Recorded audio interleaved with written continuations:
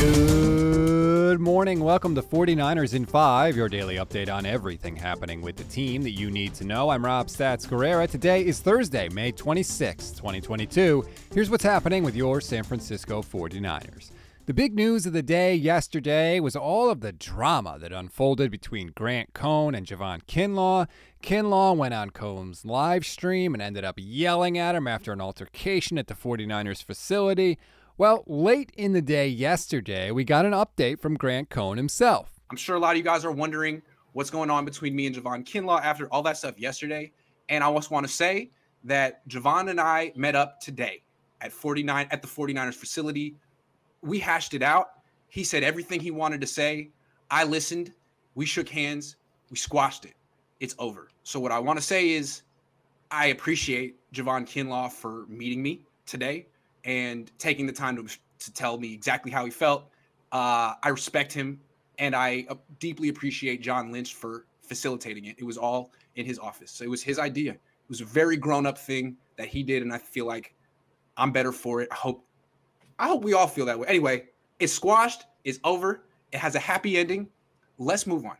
Now, that sounds really good to hear, right? Sounds like that was the best possible ending for everybody. Two people got in a room, talked about their issues, and then shook hands and walked away.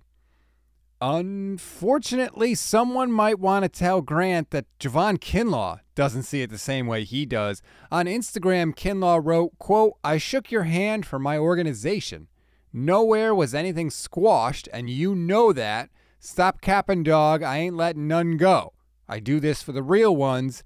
It's bigger than me."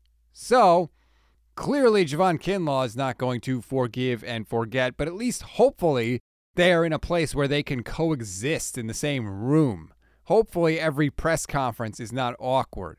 Hopefully they can both act like mature adults and get on with their lives. And I agree with what Grant said. Kudos to John Lynch. That is awesome to try and set that up. I feel like that is a former player knowing how to resolve these type of things. I'm sure he didn't expect Javon Kinlaw to go skipping out of that room, but at least they are at a place now where Kinlaw feels heard and they can coexist. That's really all you want. Everybody doesn't have to love each other. You just have to be able to do your job essentially in the same building. The other news of the day was that we got to hear from some position coaches. I thought this was interesting from passing game coordinator Bobby Slowick talking about Trey Lance's mechanical changes or lack thereof. He said there's a lot of arm angle changes that kind of go on for any given play, for any given season. How fast are you throwing it? Where are your feet? What's your rhythm? What's your timing? Aside from specific things he's working on any given day, there's not much difference. That's something that Chris Sims talked about with me. How fast are you throwing it? That Lance was throwing the ball too fast last year at times.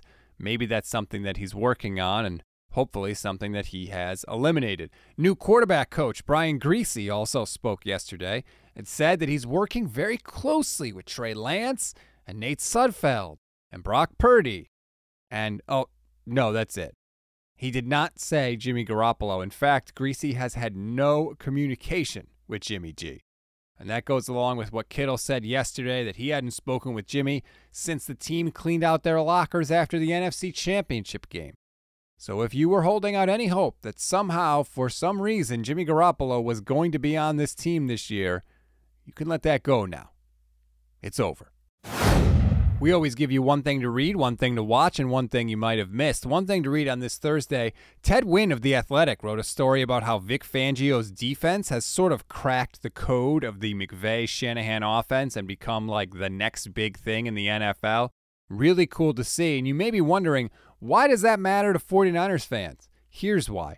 Because Vic Fangio is probably the leading candidate right now to take over if DeMeco Ryans gets a head coaching job after the season. One thing to watch, I had the chance to do something really cool yesterday. I sat down for an interview with actor Cameron Britton, who played serial killer Ed Kemper in the Netflix show Mindhunters, and Hazel in the Netflix show Umbrella Academy. He is a huge 49ers fan and a Niners Nation fan. He really knows his stuff. He gave me a bunch of his time. You can watch the full interview later today on the Niners Nation YouTube page, and the audio podcast will also drop later this afternoon. One thing you may have missed, former 49ers quarterback Colin Kaepernick actually had a workout with the Raiders yesterday. Everybody knows by now, Cap's been out of the league for 5 years. He was blackballed. Several weeks ago, Raiders owner Mark Davis was very supportive of the idea. He said, quote, "I believe in Colin Kaepernick. He deserves every chance in the world to become a quarterback in the National Football League. I still stand by it. If our coaches and general manager want to bring him in or want him to be the quarterback on this team, I would welcome him with open arms." That's a wrap on today's 49ers in 5. Please rate, review, and follow the Niners Nation Podcast Network. Enjoy your Thursday, everybody. I'm Rob Stats Guerrera. We'll talk tomorrow.